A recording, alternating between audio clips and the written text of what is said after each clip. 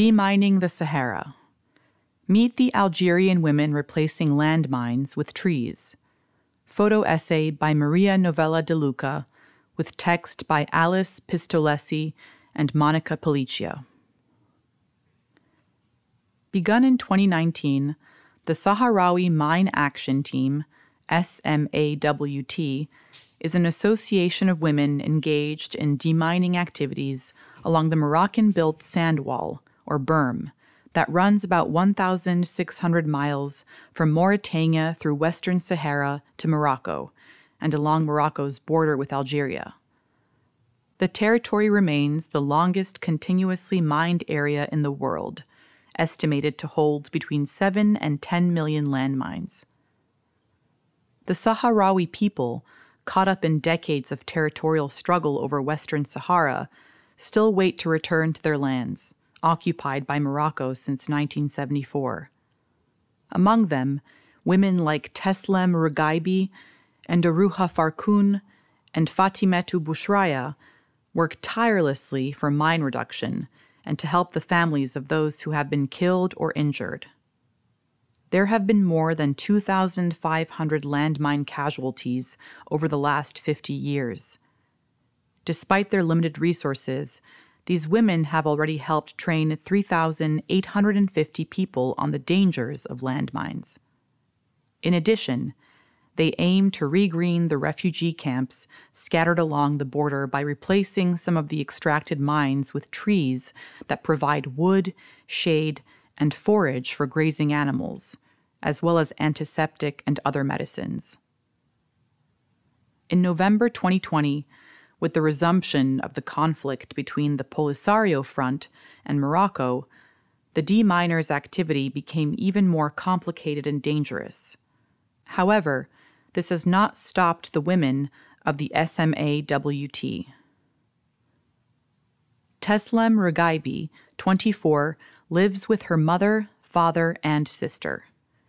She proudly carries on her demining job despite the resumption of the conflict.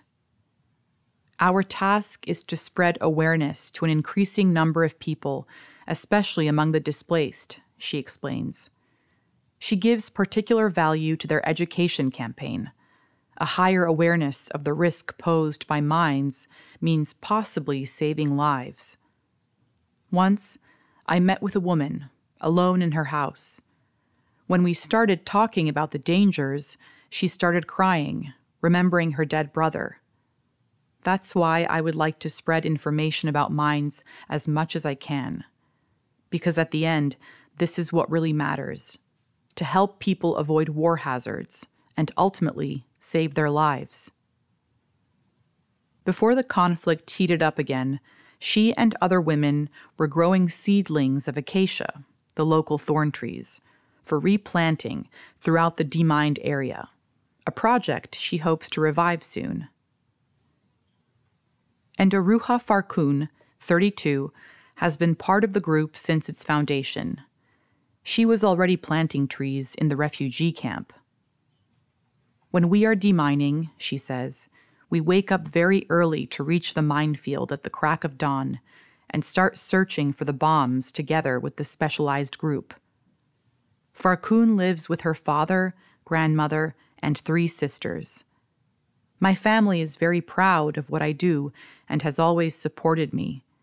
It gives me great satisfaction to find bombs, remove them, and destroy them.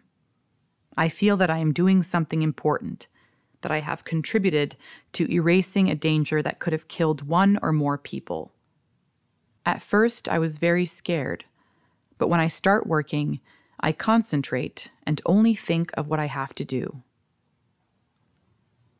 Fatimetou Boushraya, 35, was pregnant when she started working as a deminer in 2019.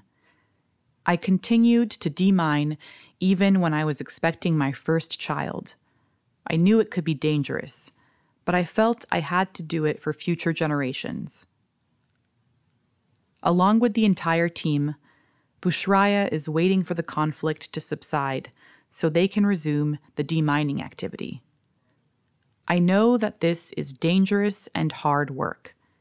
Because we are in a male-dominated society, I had to overcome the strict opposition of my father and brothers to become a deminer.